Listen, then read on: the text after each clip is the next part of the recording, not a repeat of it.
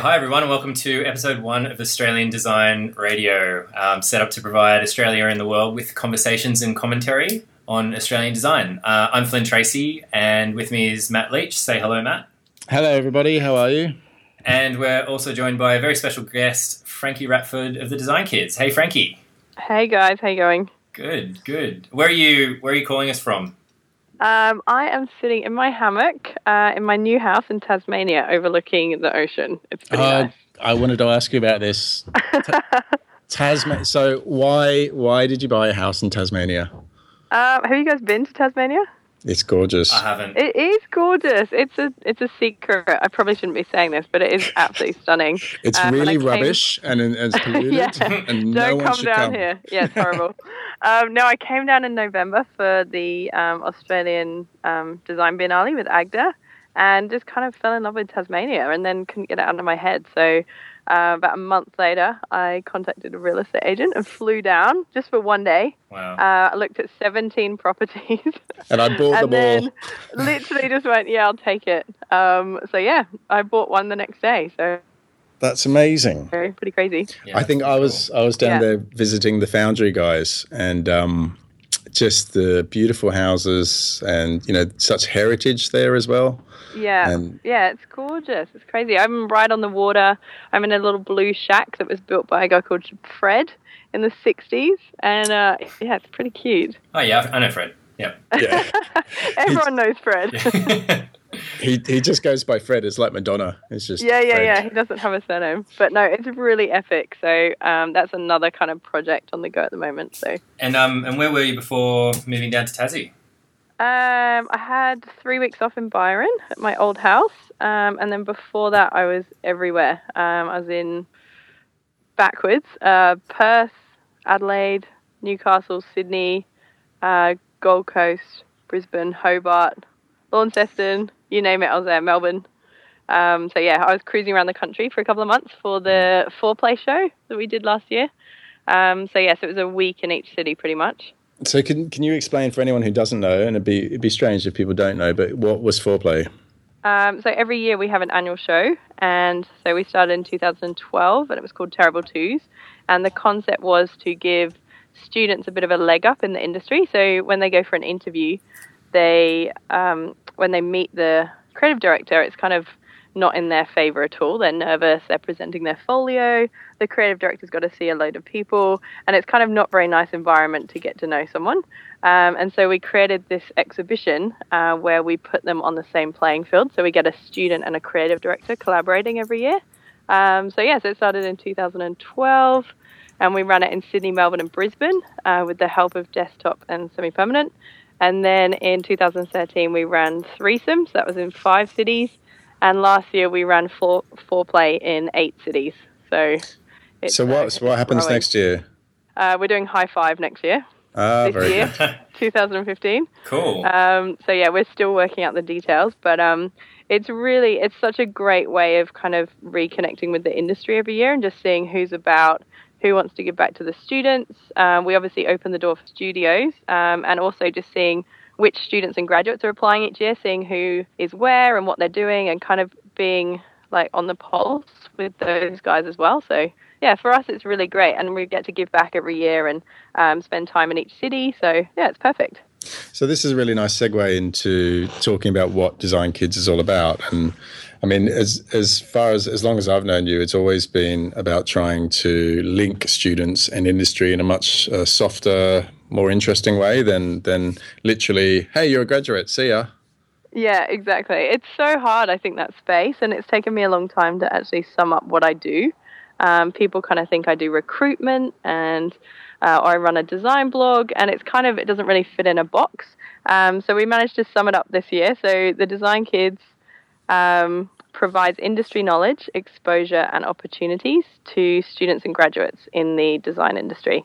So the idea is we introduce the wonders of industry to these guys. They have no idea what the industry is. They seem to think of the end of their studies, there's just going to be this magical job. They have no idea who runs the studios, who's behind them, who the clients are, where they're at. It just doesn't kind of come into play. So that's our first thing, is to actually introduce these guys and say, hey, this is Motherbird, or this is the letter D, or this is Kevin Finn, and this is what these guys do. And I think that's a really important base to start with. Like a hashtag on Instagram called TDK Peep Show, and once a day we showcase someone else's work.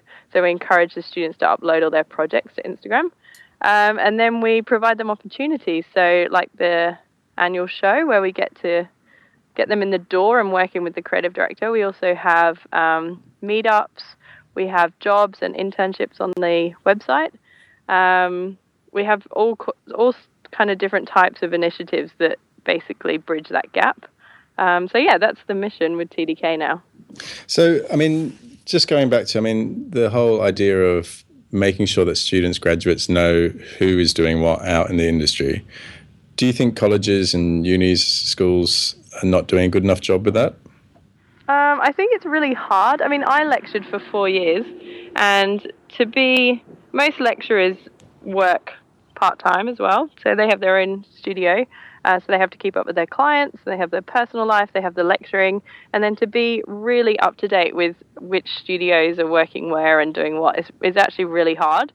So I think if we can support the lecturers and kind of take that off them and give them the confidence to know what's going on, because we kind of just deliver it to them and they don't have to do anything, then I think that's the way forward. Yeah, so it's almost a one-stop shop, both for students and lecturers, to kind of just keep up to date. Yeah, definitely. It's no kind of criticism of the lecturers. It is really hard to keep up. Even we've been going through the studio list and everything for this year, and there's about, out of 150 studios that we work with, I think we've taken 7 or 8 off the list who have split up or changed names, or they're doing something else, and that's annually. So to kind of keep up with who's working where is actually really hard. Yeah, absolutely. So the other main thing I know about you is that you really designed this job for yourself in a way, and because it was very much about that you wanted your work, and obviously you're really passionate about your work, but you wanted to fit into your lifestyle as well. Can you talk about that? So I do a lot of reading, and I'd say my 3 favorite books: Tim Ferriss, The 4-Hour Workweek, obviously amazing, Malcolm Gladwell, Outliers, and Walden. If you combine all 3 of those, so Tim Ferriss is all about lifestyle design and efficiency, and then Outliers is about success, and Walden is about simplicity. I want to pull those 3 things together, and I think that's the key to a balanced life. I'm really all over the place. I'm the most unbalanced human being. So what I'm trying to do is kind of level everything out. So work is more healthy and play is more often, and health, and kind of really, level the playing field out a bit. So going back to the original question, the lifestyle design, I guess. I think you give more when you're playing at your strengths. So I really looked at what my strengths are and then built a business around it. And anything I can't do, I find other people to do, or that's not part of the business. So, yeah, it's pretty exciting. I have you to blame for my Tim Ferriss obsession as well. Oh, really? Oh, that's awesome. Spreading the love. I should get commission, I swear. He you may have seen a couple of weeks ago, he put up a job advertising. Yes. I copied and pasted it because I thought it was written really well. Yeah, but so he was looking for an editor. Assistant. Oh, maybe it's, PA, kind of everything he didn't want to do. But yeah. I did look at that. I looked at that and thought, maybe in another life I could have done that. I know. I think it'd be pretty full on. It's actually funny. I've just employed Eve Johnson. So Eve was studying at Swinburne last year, and she was interning at DIA, AGDA, and Design Kids. And she's brilliant. And so I've just actually hired her full time. And she is that description that Tim wrote, she is that version for me. So she's amazing, and I love her. Did you cut and but paste? I should have. She'd already signed on, but I should have used it. So yeah, it's pretty funny. But it's a funny job description. So we're can I talk about New Zealand? Yeah, go for it. Yeah. So we're about to head over to New Zealand, And it's pretty funny because I travel in a pretty unique way, I guess. Lots of hitchhiking and couch surfing and hostels and friends. And I guess it's more about the community than actually traveling, airport transfers, that kind of stuff. So to have someone that travels the same way as me is pretty unique.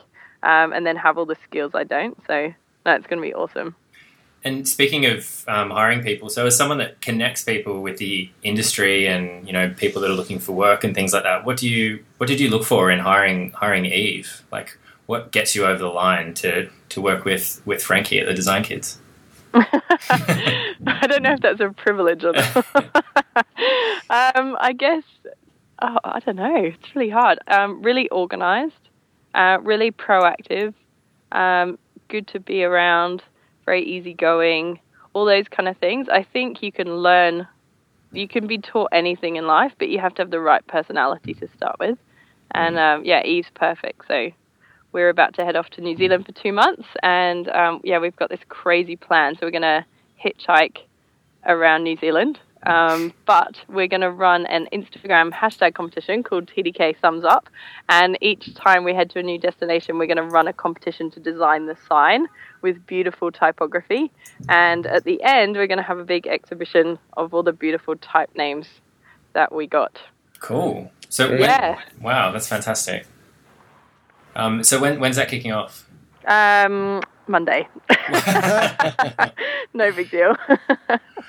Yeah, no, it's Monday. So we've got the 3 cities we're concentrating on are Auckland, Wellington, and Newcastle, and Christchurch. Sorry. And then we're doing 2 weeks in the North Island rural and 2 weeks in the South Island rural.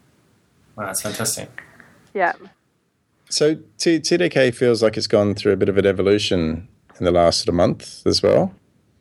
Months? Yeah, month. I mean, actually, 5 years. maybe that's right. It feels like it's constantly going through an evolution, but it feels like you've really made a decision to kind of like start spreading the borders outside of Australia and heading, well, potentially all around the world. Can you talk a bit more about that? Design Kids started as a shop.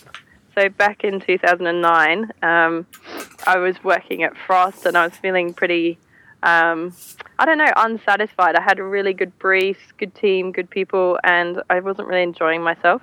And so I took some time out to think about what I was actually doing with my life and decided I wanted to help people. And so I came back, and originally Design Kids was a shop where students could sell their work and they could get recognized, like their name out there, but they could also earn money while they're studying. But it was actually a total nightmare. I didn't know as many people as I know now, so I was quite limited to the people that were involved.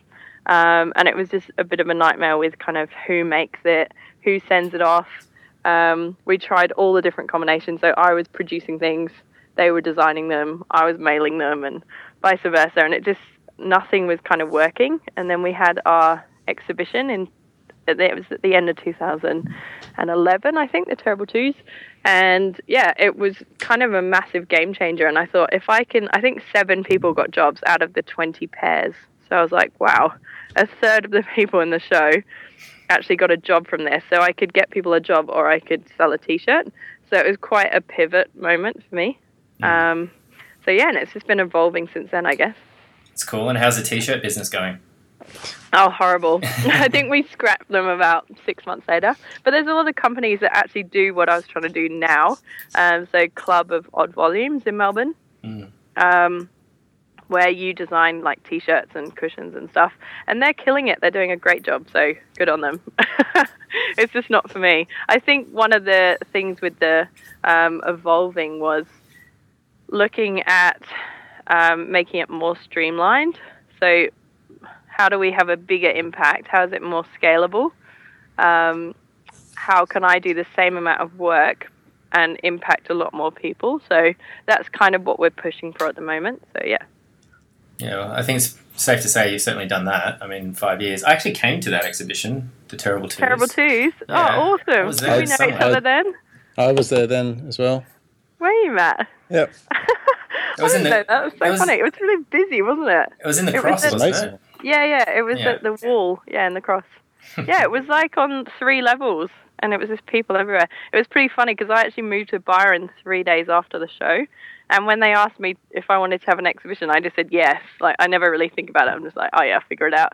And in reality, I'd shipped all my possessions and furniture and everything to Byron, and so I was living in this like completely empty apartment on the floor, trying to organize an exhibition. It was super hectic. So I'm super glad that people actually came. And yeah, it was a success. So it was pretty funny leading up to it because I was only just going to do one exhibition. I hadn't even thought about it. And I was working at Finders Keepers at the time, and I actually interviewed myself on the vlog, which is hilarious. So, Frankie, tell us about your show. And I was like, well, it's going to be awesome. Wow. And yeah, but I said, oh yeah, we're going to do it in Melbourne and Brisbane. It's going to be amazing.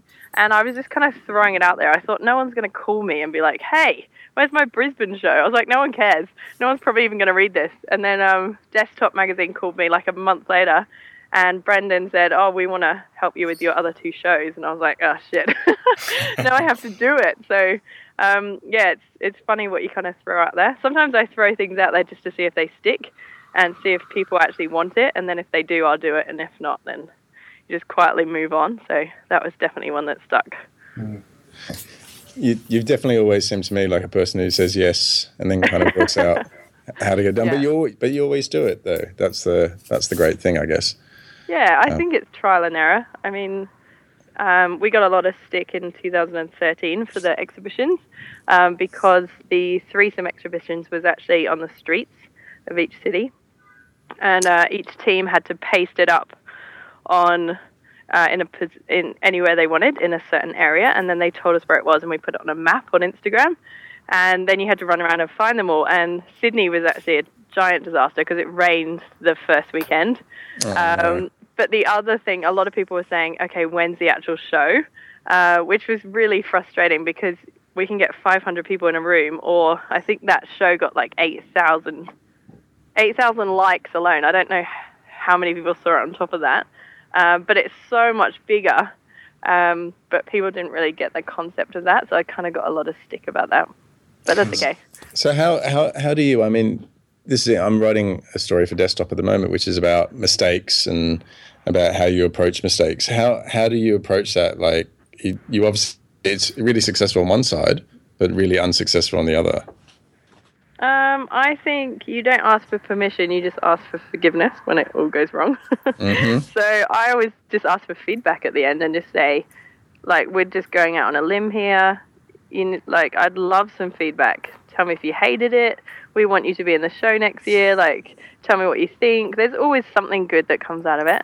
We actually got 2 bits of feedback. One was the best piece of feedback I got. It was from, actually I won't say, it was from this guy. And he was like, yeah, it's awesome. Like, I was walking to work a different way every day so I could see a different poster. And it really kind of opened up the city for me. And I met my neighbors and blah, blah, blah. And then I got another email from another guy saying, oh, like, it was basically a massive failure, but they were on the same team, which I thought was hilarious, because it's like, how can you have such a different experience when you're working with the same person? It's very interesting. So I think it just comes back to people's perceptions and expectations, and each year just try and learn and grow from what we've done the year before. So I don't think I'm that scared of making mistakes, which is probably a good thing. I just kind of wing it and see what happens. So, yeah, it's working so far. That's fantastic. And we sort of know the answer to this question as well, but have you had any personal mentors yourself, like, throughout your career? I've had loads of mentors. I had a lot of unofficial mentors. And then I think, when was it? October 2013, I got back from the road trip, had a bit of a freak out. And I thought, okay, I need a mentor. I need someone that knows what they're doing and knows what I'm doing, and maybe they can help me. And I kind of picked my brain for a minute, and I thought, okay, I really want Kevin Finn. And so I just picked up the phone and called Kevin. And he said, hey, Frankie. And I said, hey, do you want to be my mentor? And he said, all right. So he mentored me for a year, and it was gold. Like, when he was in Melbourne last time, I think we caught up 3 times, and he's just a fountain of knowledge and has amazing perspective on the industry, which is what I think I was craving, because I was kind of in the middle of the storm So, yeah, no, Kevin was amazing. I'd say he was my main mentor. I was dealing a bit with Ben from Joseph Mark for a while, I guess unofficially, but really awesome dude. He's only 3 months older than me, but a million years ahead business-wise. So they redesigned the MySpace stuff. They have offices in LA, New York, Brisbane. They do a lot of kind of UX stuff. They're moving into that space. He's best friends with Justin Timberlake, no big deal. So he's just really cluey and pretty smart. So I think I just try and find people with opposite knowledge of mine. And Ben is really, really business savvy. And I think that's definitely one of my weaknesses. So, yeah. Actually, Kevin taught me a really good sentence. So he said, instead of saying you're really bad at something, you say, how can I be better at it? Because it opens the door. And it's really true. I do it all the time now. So thanks, Kevin. Legend. Thanks, Kevin. Nice one. Yeah. Segueing into Kevin, I think, Matt, you wanted to talk a little bit about... Design Nerd. Yeah. Design Nerd. This week... Kevin announced through his I don't know what you call it, I guess company, part of his, because he has the sum of, and then obviously Design Nerd is his as well, and they released that they are doing a conference series, and so their first speaker is Ji Lee from Facebook, which is hugely exciting. Massive for Australian design. Yeah, I think particularly it's funny. I've spoken to quite a few people, and they were like, why would I want to see someone from Facebook like that? I don't really like the designers. Like, no, but it's Ji Lee. He does so much more than Facebook, obviously. I don't know whether you guys know. Did you ever follow? There was a project that he did. I didn't know it was done by him for a long time, but where he pasted word balloons on advertising. Oh, that was him. Yes, and wow. That's and so it was just a blank word balloon, and he would put it up, and then people would write their own things into the word balloon. Oh, that's awesome. And it was, I remember Adbusters at the time was desperately trying to sort of work out who was doing it, and it was such a nice, and this is no put down to him, but it's such a nice obvious idea, and it was suddenly, I love those ideas when you look at them and you go, oh, why didn't I think of that? I wish I'd do that. Yeah. And I think those sort of ideas really excite me, and he's just got a whole kind of portfolio of those sorts of ideas. So the whole purpose of this is this Design Nerd is Kevin is going to do a conference, but it may take 10 years to do a conference. And his idea is that he wants almost to have speakers come out, but he's going to do one speaker at a time. And, I think what Kevin's almost rebelling against is this idea that you go to a conference, you see so much, and you come away and it's almost like you forget most of it. Yeah, overkill. Exactly, and I think AG Ideas was always that to me. If you asked me on day 3 what I enjoyed about day 1, I would have had a real hard time remembering. I felt so guilty for skipping sessions at AG Ideas, but I felt like I had to do it just to have a little bit of a mental break. Yeah, to stay sane and actually be able to soak it in. Yeah, I totally agree. I think the conference scene is really evolving this year. I had a big chat with Matt from Analog Digital yesterday for about 2 hours. Matt loves a chat. Yeah, nice quick chat. But it's never a quick chat. But yeah, we were talking about how the landscape's changing, and I think it's really interesting. Each conference is kind of evolving in a different way. I don't even know if Age Ideas is coming back this year, is it? I don't think anyone does. There was talk of it not coming back. It depends who you talk to. Exactly. It's like I know there's I know people are working on stuff, but it definitely won't be called AG Ideas. But I don't know. Are they evolving into Look Upstairs? Yeah, that's the branding that they came out with. Sort of, it seemed like quite quickly for last year, wasn't it? It was pretty well done, I thought. But it was interesting. It was like Age Ideas. I didn't go, but I got the sense it was Age Ideas downstairs and then kind of this new thing upstairs. Oh, is that right? Okay, no, I didn't go in the actual space, or was the whole thing branded Look Upstairs? I'm not sure. Maybe if anyone listens to this and wants to let us know, you can email the show. I thought the semi-permanent pivot last year was very interesting with the less design kind of focused names and the much bigger event and more expensive tickets and stuff and much wider audience. Matt, do you want to talk about that? I think it was really interesting what they did and where they're trying to move towards more and more. I mean, they're obviously a major part of, in Sydney at least, they're now a major part of Vivid. And I think that's really exciting because that adds a whole, to both sides, that adds a whole kind of extra thing. I mean, this idea of a kind of design week is really exciting. And I think as it continues, it's almost a complete relaunch of Semi-Permanent, I felt. Yeah. And I'm kind of excited to see where it starts heading. But again, potentially they need to be a little bit careful that they don't turn into kind of like this massive kind of week where you kind of don't hold on to anything. Yeah. It's almost turning into Age Ideas. Yeah, potentially. Full circle. Do you know how they went with the ticket sales last year? I'd be really interested to... Because they were selling... Age Ideas or Semi-Permanent? Semi-Permanent. From everything I've heard, it went really well. Really good. Okay. Yeah. As far as I can tell, went really well, and I know that they were growing quite quickly just from going to the other events. I think the year before last as well, when they were, I think for the first time they were on the Vivid website, and I think that made a huge difference. I noticed like a lot of sort of lost people that I think maybe bought tickets and didn't know what they were in for, but they sort of sat there and you could see kind of mum and dad sitting there kind of talking to each other. That's a very good point that photographer made. Yeah. Which you just would never get. I mean, it was all, us design nerds, Yeah, design same kids. people. Yeah. Yeah, you recognize just like recognize everybody, and you couldn't take two steps without kind of bumping into everyone you've worked with and things like that.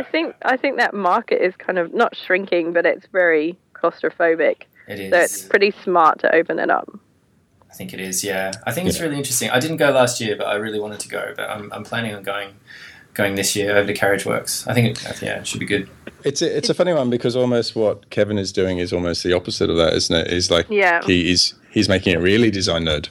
In the sense that, I guarantee, I mean, the amazing thing that he's done is the tickets are really cheap. So like they're $45, I think. And so that's pretty exciting, but they're going to be big audience as well. So he's looking for about 300 tickets in each place. But I guarantee it's going to be people who are very nerdish in the design sense. And I think that's why he plays to, because from what I understand of the format is going to be like a keynote address by the speaker, and then it's Kevin and the speaker sitting down having a chat. Which Kevin is amazing. I could listen to Kevin talk to people for all day. Absolutely.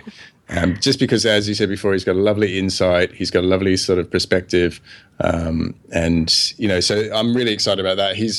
I guess in many ways he's the kind of Andrew Denton of... He is too, and those black clothes. Yeah. That's amazing. Andrew Finn. Wow. I think, we had a chat about it when he was down because he came down for Sex Drugs because he spoke down here, and we had dinner afterwards, and he was saying how he wanted to bring out this new conference, and it was even more kind of hardcore than Sex Drugs. Because I'd say on the scale, it's like, I don't really know where Age Ideas would be, but Kevin would be one end, and then Sex Drugs next, because it's still quite nerdy, and it's a bit more information-based. It's less kind of, here's my work, here's some pretty pictures. Sex Drugs gets each speaker to pick one project they've worked on, and talk through the whole process. So they had Build over from the UK, which was awesome. And it was great to hear. Like, they presented everything they presented, and then it all got thrown out the window, and then this is how they dealt with the client, and then this is the new stuff, and this is the compromise. And Chris Doyle spoke about a CD he designed, and he ended up not even designing it. He commissioned some artwork, and he was like, is this even mine? I'm not even sure. But just to hear that process was really, really cool. I feel like a lot of conferences a few years ago kind of got very samey, where it was people going off and saying, okay, here's my work, and you can do that online. You don't need someone to be talking you through it. So I think what conferences need to do is bring something extra to the table. That's what people are interested in. So, Yep. Sex Drugs last year was really well done. So well played to the guys. I totally agree with that. And I mean, you took the words out of my mouth about kind of, I did this, and also later we did this, and that was fun, and we're really cool. I think we're really cool. That's so what it's about, rather than like, this was shit. I hated this. Yeah. The client hated it. It was a nightmare. We're not that cool. That's what you want to hear. It's like the live event version of a Facebook profile, isn't it? It's like only all the pretty pictures and none of the, disasters. The disasters, Yeah. It's what you want people to think that you are rather than what you actually are.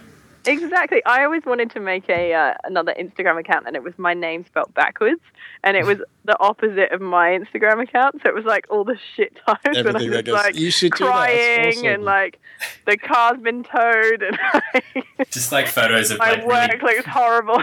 really blurry photos of carpet just as you're walking along. And website crashing, that kind of stuff. Spilt coffee. Yeah. I don't know. I don't think people want to look at that stuff. They want to look at pretty things. It's true. It's true. It just doesn't work. But you've got it. There's a fine line between putting up nice images of what's real and pretending to be someone completely different. So I think that's the reality check, rather than no one wants to look at crappy pictures of carpet. Let's face it. That's true. Did I answer your question about Kevin? I can't even remember.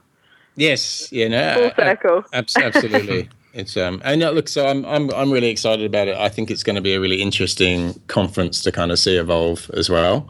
I know he's got some more big people that he won't talk about that are. He's so secretive. I know. But so I think I'm really excited to see where that goes. Yeah. And analog digital. Analog digital. So is that going again this year? Yeah, I think he's moving back to Brisbane. Okay.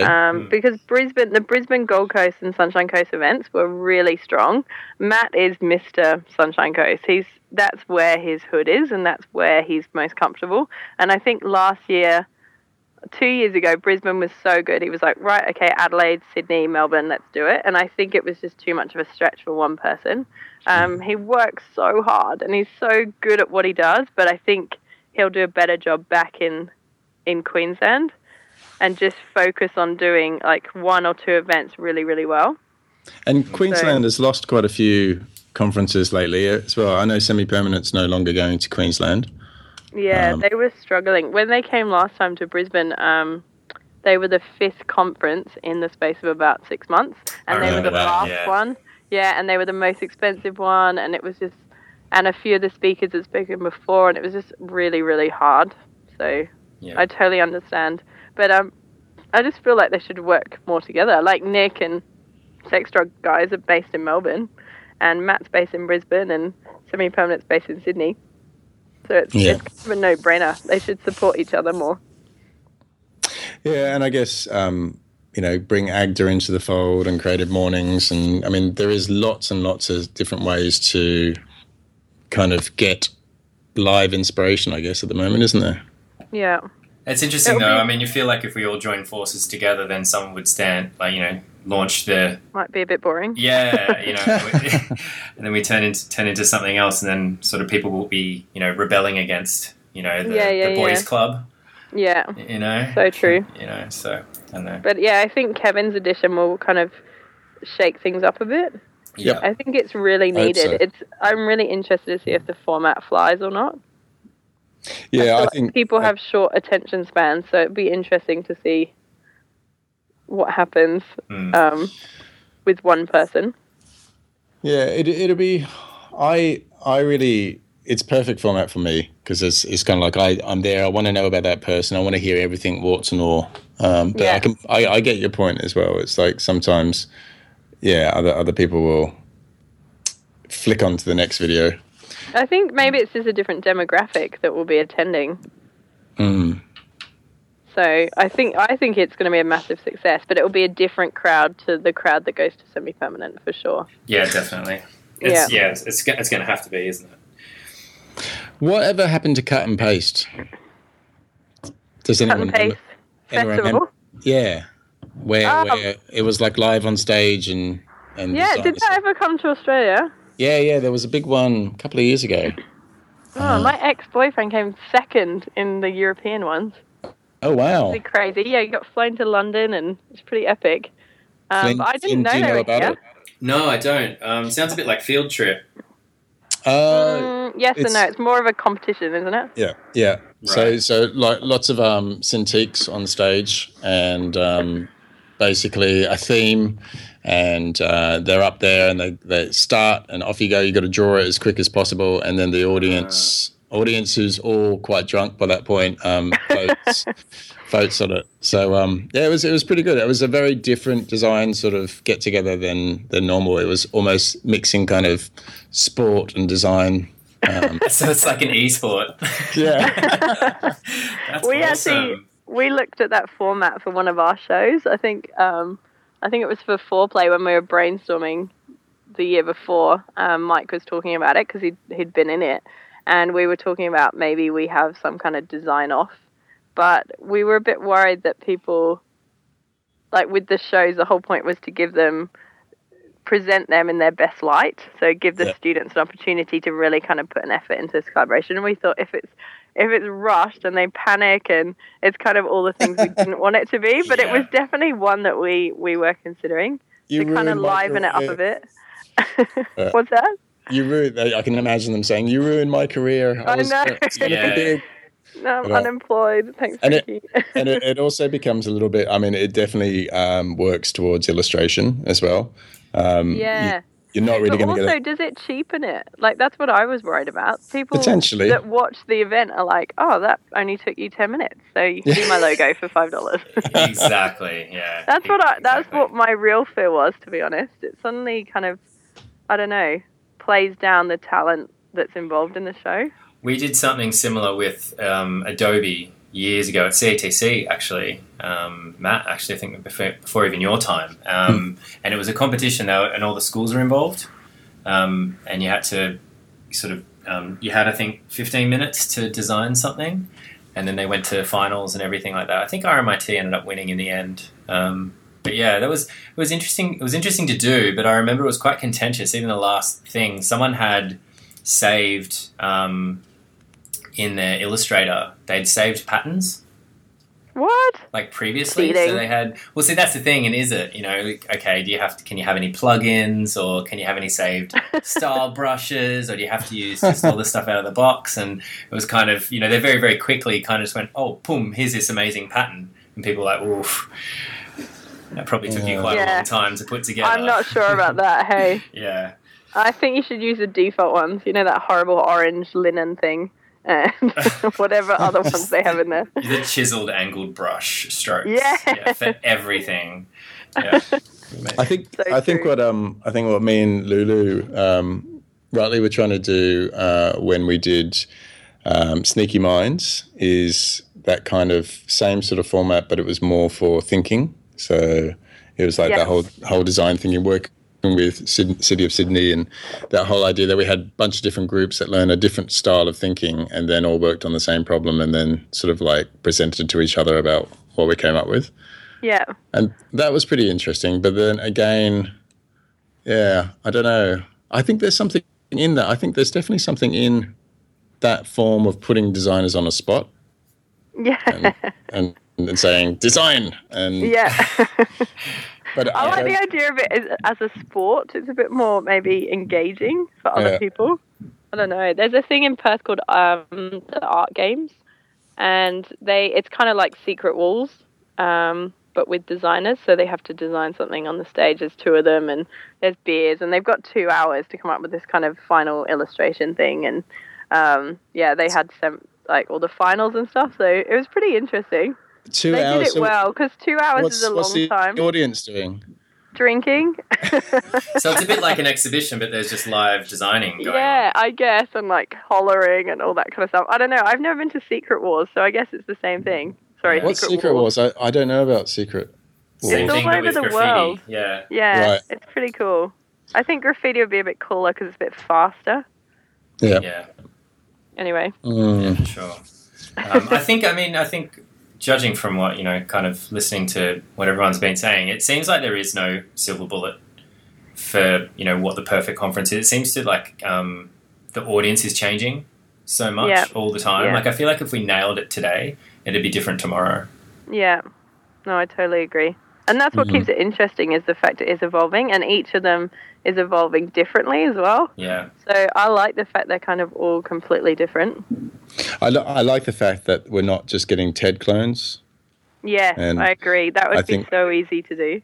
I got so bored of the whole, we've got a new conference, and it's like, oh, that's kind of just like TED. And so I'm quite excited that we're actually moving away from that a little bit, and people are going back to the drawing board, I guess, and coming up with something new. Yeah. Is what's happening with TED in your mind? Like, there's just so much content now. It almost feels like there's too much to engage with. Do you think it's still as big as it was, or? No, I think it probably peaked like 2011, maybe 2012. I don't know, sometimes I watch them and I'm kind of like, I didn't really get anything from that, and I have to really research them afterwards to actually get the gold. I feel like it's a lot of similar themes rehashed. I don't know. Yep. Maybe it's just the ones I'm watching because I'm interested in them, and then I've read it before because we've got the same resources. I'm not sure, but yeah, I don't know. I'm not that into it. What about you, Flynn? Yeah, I follow it really kind of closely because we have creative mornings where we have a similar sort of thing. We have so many talks every month that it's impossible to watch every single one. So which ones do you watch? Sometimes you watch 3 or 4 in a month, and I think I'm done.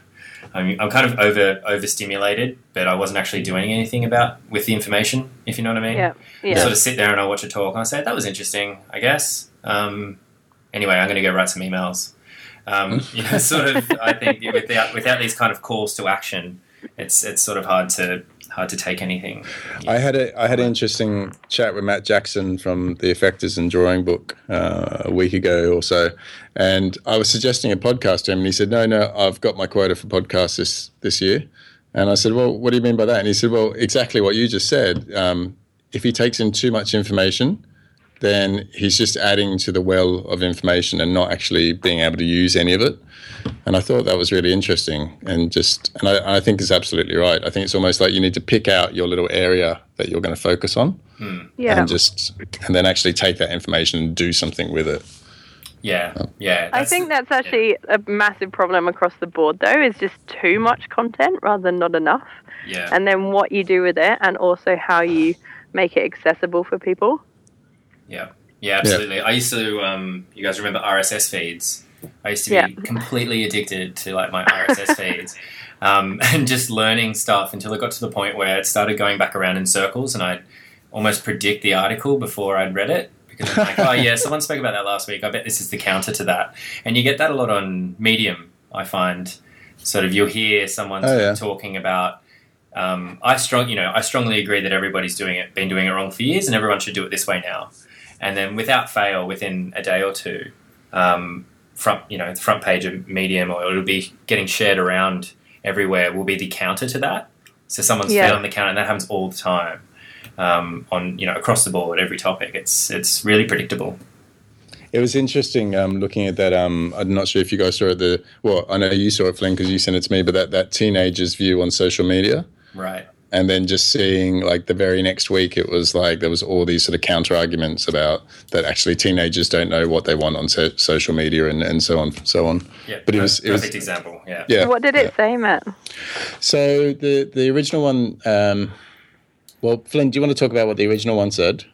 It's just really interesting. I think basically it had categorized some kind of primary social media outlets like Facebook and Instagram and Snapchat, Twitter, and I can't remember what the fifth one was, but it's that it's the one Yak. You guys know Yak? No. Yep. It's like by geographical location. So it's used a lot in unis and things like that. Okay. So they were talking, so they were just kind of comparing them all and how people use them, and Snapchat's gone crazy, hasn't it? I mean, I don't use it, and apparently that's where all the kids are at. Yeah. Are we too old? We're old. We are old. We're old. We need to get a kid on the show, I think. I know my son uses it. and he talks about how it's quite nice to kind of get an honest interpretation of what's happening, as opposed to the Facebook kind of design polished view. Yeah, exactly. Yeah. So basically, a teenager came out and said that, and then the kind of rebuttals to that was kind of looking at the data, and quite a few people who are doing research on social media and how teens use social media, just saying, okay, that's great. It's one guy and his point of view and his peer group. And they just talked about what his social status must be if he's talking about he's using this and this and this. And then they talked about like the sort of developing world and what sort of social media they're using and how teenagers are differing, and just basically saying we really kind of having a go at the press, because the press took his story about social media and just made it like it was the world's, all of the teenagers of the world's opinion. Yeah, it was a little bit skewed that way, wasn't it? And, you know, you got to take it as a grain of salt, I think, these days. Yeah. That sort of stuff, you know. So I think they were more having a go at the journalists who grabbed one piece of news and took it as the Bible. So, but yeah, I mean, it's interesting. I mean, going back to your point, it's that kind of someone. I mean, great for him making a statement and sort of and getting it out there, I think. Yeah. I think all this stuff needs to be talked about. Speaking of talking about things, I think we're going to need to wrap down the show, guys. Yeah, I was just thinking, like, we're just talking about all this content, and then here we are, more content. Making more content. Yeah, episode 1. Yeah, the end. I was the only guest. The first and last guest. That, I love it. Must make you feel special, Frankie. Yeah, thank you, guys.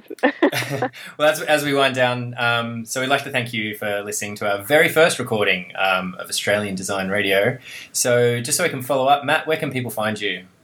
So I'm going to be pretty boring and just give my Twitter address, which is @Leachworth. It's LEACHWORTH,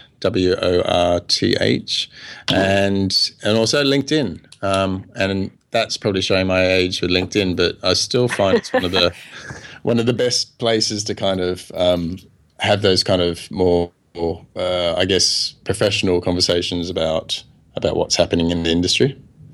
That's me. And Frankie, where can people find you? thedesignkids.com.au, and all our social media is just the Design Kids. So Instagram, Facebook, and Twitter. Yes. Cool. Very exciting. And my personal Instagram is Frankie Rapid. Cool, fantastic. And you can find me on Twitter or anywhere else at Flynn Tracy. That's FLYNTRACY, or just flynntracy.com. You can find this episode and more at australiandesignradio.simplecast.fm.